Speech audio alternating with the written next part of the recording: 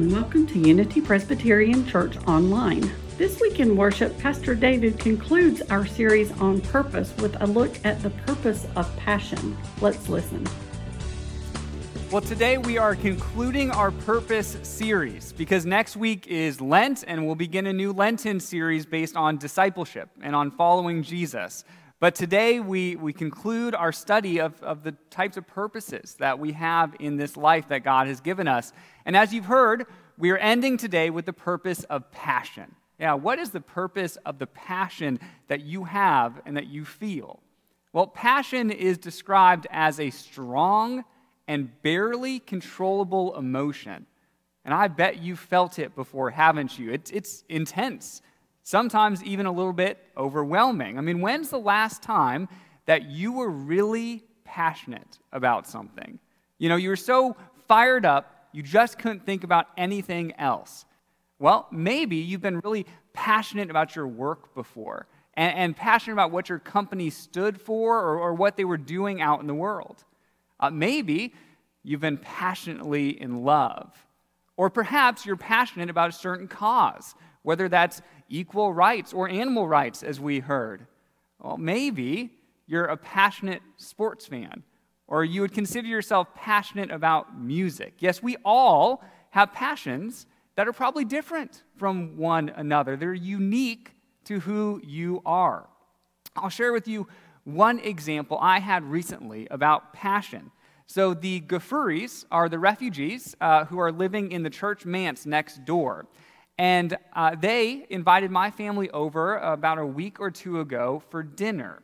We happily said yes, and we learned very quickly that they were passionate about hospitality. We walked in. They had us sit on the couch, and they set up individual tables in front of us where they brought out a variety of appetizers on those tables. And the appetizers included foods and delicacies that I'd never had before. Such as green raisins. Have you ever had green raisins? I had not. But they said it was a local favorite to them in Afghanistan, and they couldn't find them anywhere in the Charlotte area until they went to the Challah market the week before we came over, and they found them and then bought, they said, pounds and pounds of green raisins. They were so excited. And so we got to talk and have a conversation over appetizers while our kids went and played in the backyard. And then they asked us to come into the dining room for dinner. And I asked if I could take a picture of the spread of food that they had provided because I was so blown away. And so here's the picture of what they cooked us for dinner that night. They were passionate about hospitality. I mean, we sat around that table and just felt so loved and so cared for by all these unique and different foods that they were sharing with us from their culture. It was a really incredible experience. I wonder, what are you passionate about? When have you experienced recently passion? And is there a purpose to that? That's what we're studying today. What is the purpose? Is there a reason God's given us the ability to feel passionate about things in our lives? And can we become passionate about the wrong things? These are some of the questions that we're going to study today. We're going to begin by looking at an example in Scripture. It's a moment when Jesus shows extreme passion, but in a surprising way. So let's study Jesus' story of passion to see what it teaches us about when we experience passion. We begin in John chapter 2, verse 13. We're told by John, when it was almost time for the Jewish Passover, Jesus went up to Jerusalem. In the temple courts, he found people selling cattle, sheep, and doves, and others sitting at tables exchanging money.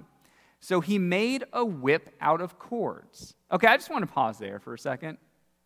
How many times have you read that story and maybe not realized that Jesus made a whip? I certainly missed that fact a couple times through my reading. I want you to picture the scene for a second. I mean, here's Jesus, and he walks into the temple, and he's expecting to find a place of worship. And instead, he finds a marketplace, right? You've got people selling animals to make sacrifices and make a good profit on the side. You've got all these money changers set up so that they can exchange currency if you came in from another country and needed to do that. And none of these things are, in essence, wrong. They just don't belong in the temple. And so I picture Jesus seeing all of this and then maybe taking a seat by the back of the room and finding some cords of rope and stranding them together, making a whip, maybe just muttering the whole time. Yes, Jesus makes a whip. And then what does he do with that whip? Well, the next verse says, he drove all from the temple courts, both sheep and cattle.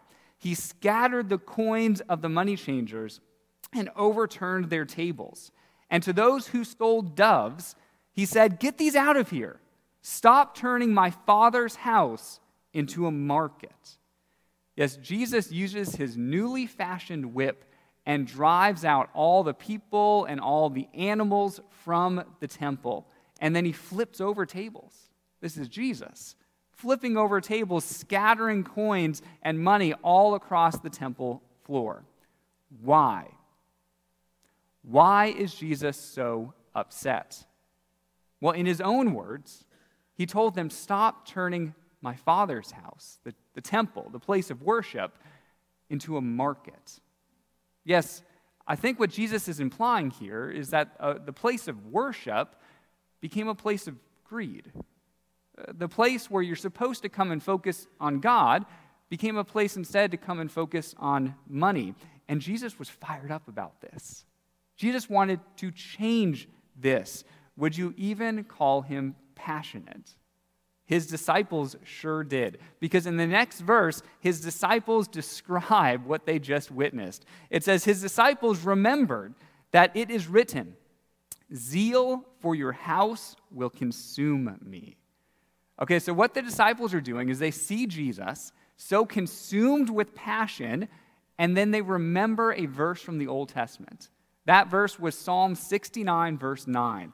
And they remember, God said the Messiah would act this way, that the Messiah would be so consumed with zeal and passion for God's purposes in the world, so consumed with doing things that God wants done in the world. And so they saw Jesus acting like that, and it reminded them of the Old Testament. But let's put up that verse one more time, because I want to focus on the first word there, zeal, okay? Zeal for your house will consume me. The word in Greek is zelos, and zelos is actually an onomatopoeia. Now, if you're like me and you've not taken English in quite a while, I need a refresher of what an onomatopoeia is. It's a word that makes the sound of the word itself. So, an example, buzz. Buzz is an onomatopoeia, the buzzing of a bee, because you say the word and it makes the sound of what it is. Hiss. Hiss would be another example of this. So in Greek, zelos or zeal makes a sound. Okay, it's an onomatopoeia. What sound does it make? It makes the sound of boiling water.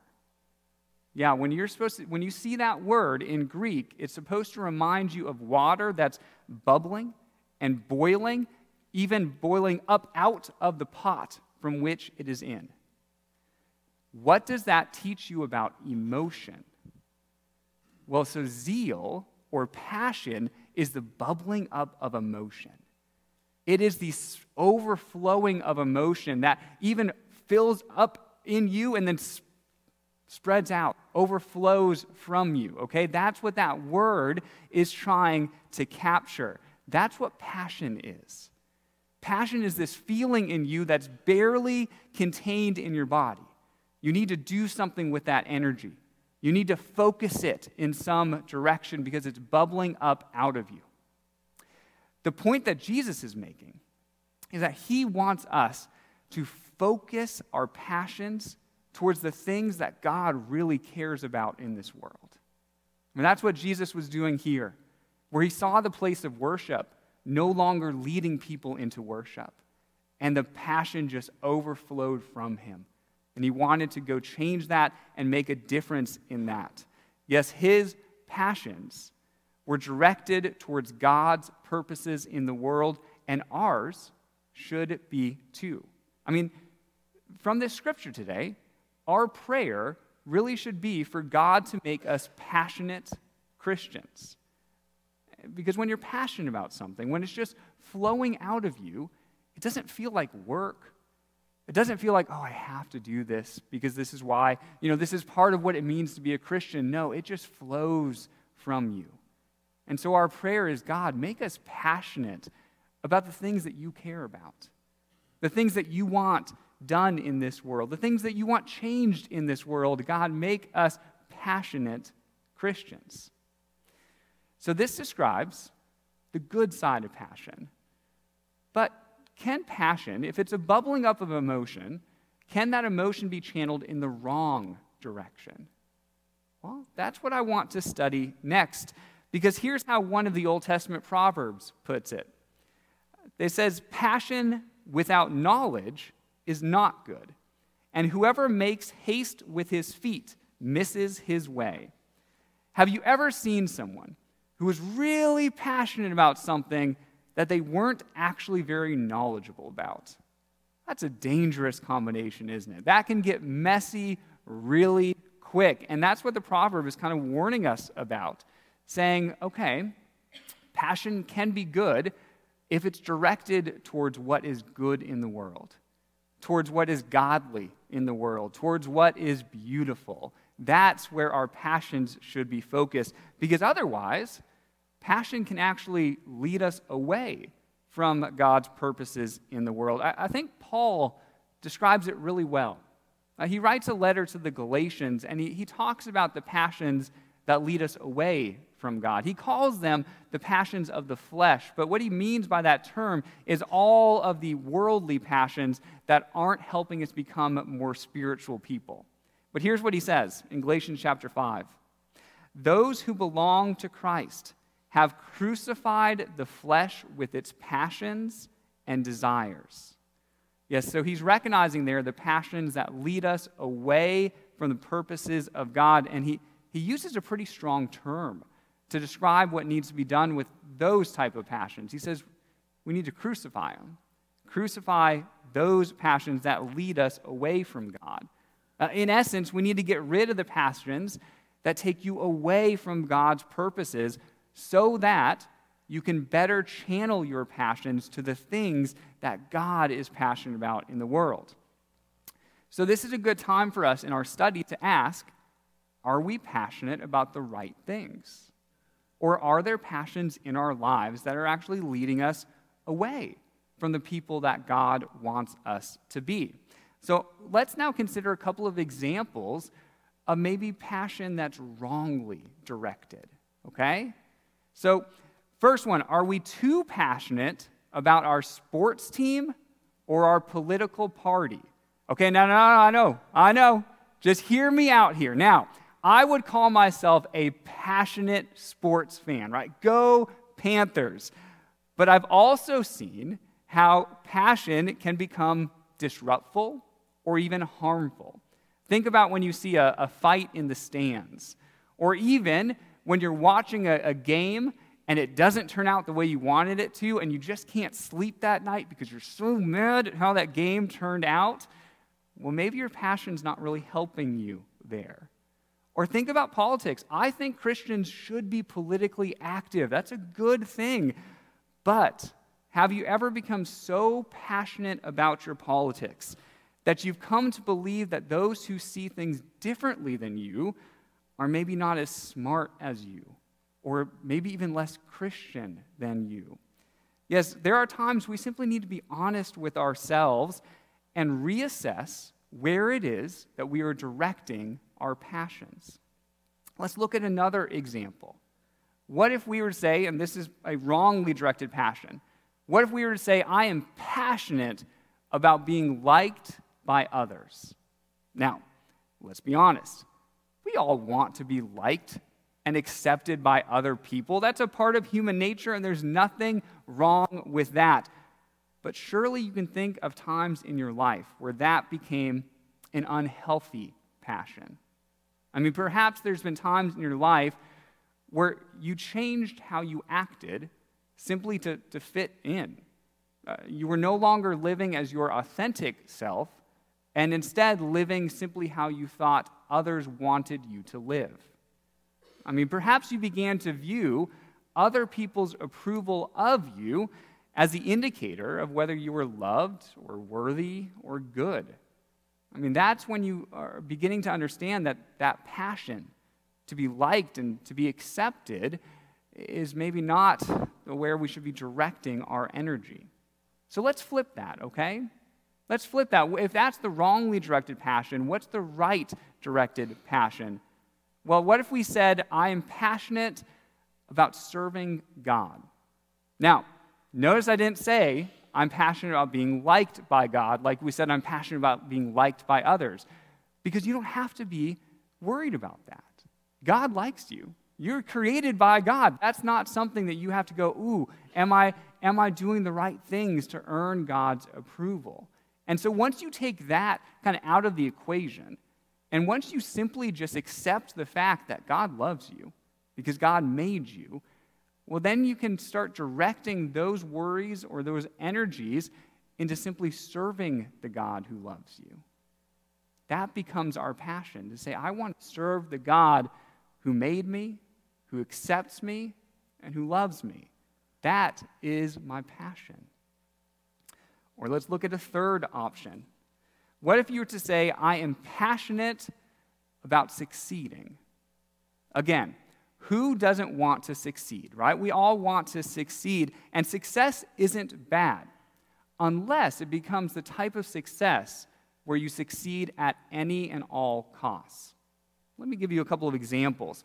That's when a person maybe really wants to publish a book or really wants to do well on a paper in school so much that they end up plagiarizing.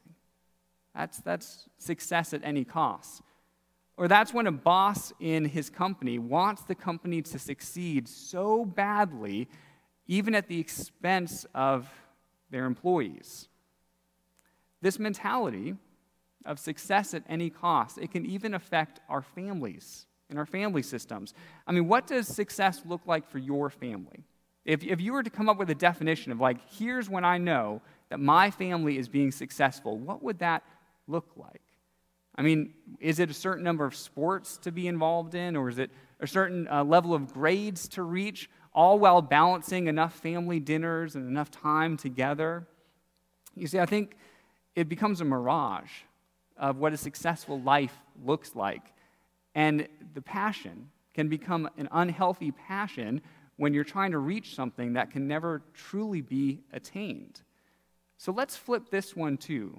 Instead of just saying, I'm passionate about being successful, what if we said instead that I am passionate about redefining success in a faith-filled way? I mean, what would it look like for you to redefine success for your family system, even? Well, perhaps it's not going to a certain amount of activities or being seen a certain way by other families in the community, but maybe success simply looks like helping your family understand the depth of God's love for them. And if they start to actually get it, and if you can see that they start to get that, you say, my family's a success right now. Or what about work?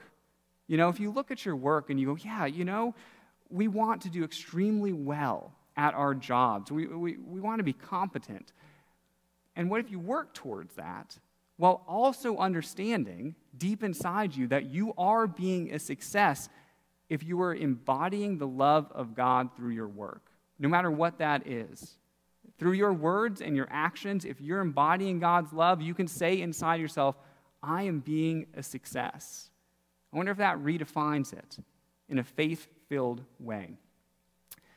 Our passions, our energies that bubble up out of us, God says we need to focus those in the right areas, because if we do, we can accomplish a tremendous amount. I think that's why God gave us passions. It's because when you're really passionate about something, you can do more in that area than you ever could if you were just putting in the time. And so it's learning how to be passionate about the right things in life. So Paul says, crucify those unhealthy passions. And in the next verse, he says this. He says, since we live by the Spirit, let us keep in step with the Spirit. I really love that. He's saying that's what good passion looks like. It's when you're keeping in step with the Spirit. It is the Spirit-led things in your life where you can tell God is a part of this, that God is leading me right now, and I'm going to passionately follow. That's the type of passion that's encouraged right here in the Scriptures. Well, I want to leave you with this delightful quote from Nelson Mandela, a very passionate individual, who said this about passion. He said, "There is no passion to be found playing small, in settling for a life that is less than the one you are capable of living." I like that because it reminds me that God has big plans for you, and you can work passionately towards those plans that God has created. So, capture that intensity, channel your energies, and become the passionate Christian that God has made you to be. Amen. If you would like more information about Unity Presbyterian Church, please visit our website at www.unitypres.org or visit us on Facebook. This is the Unity Presbyterian Church podcast. Have a great week.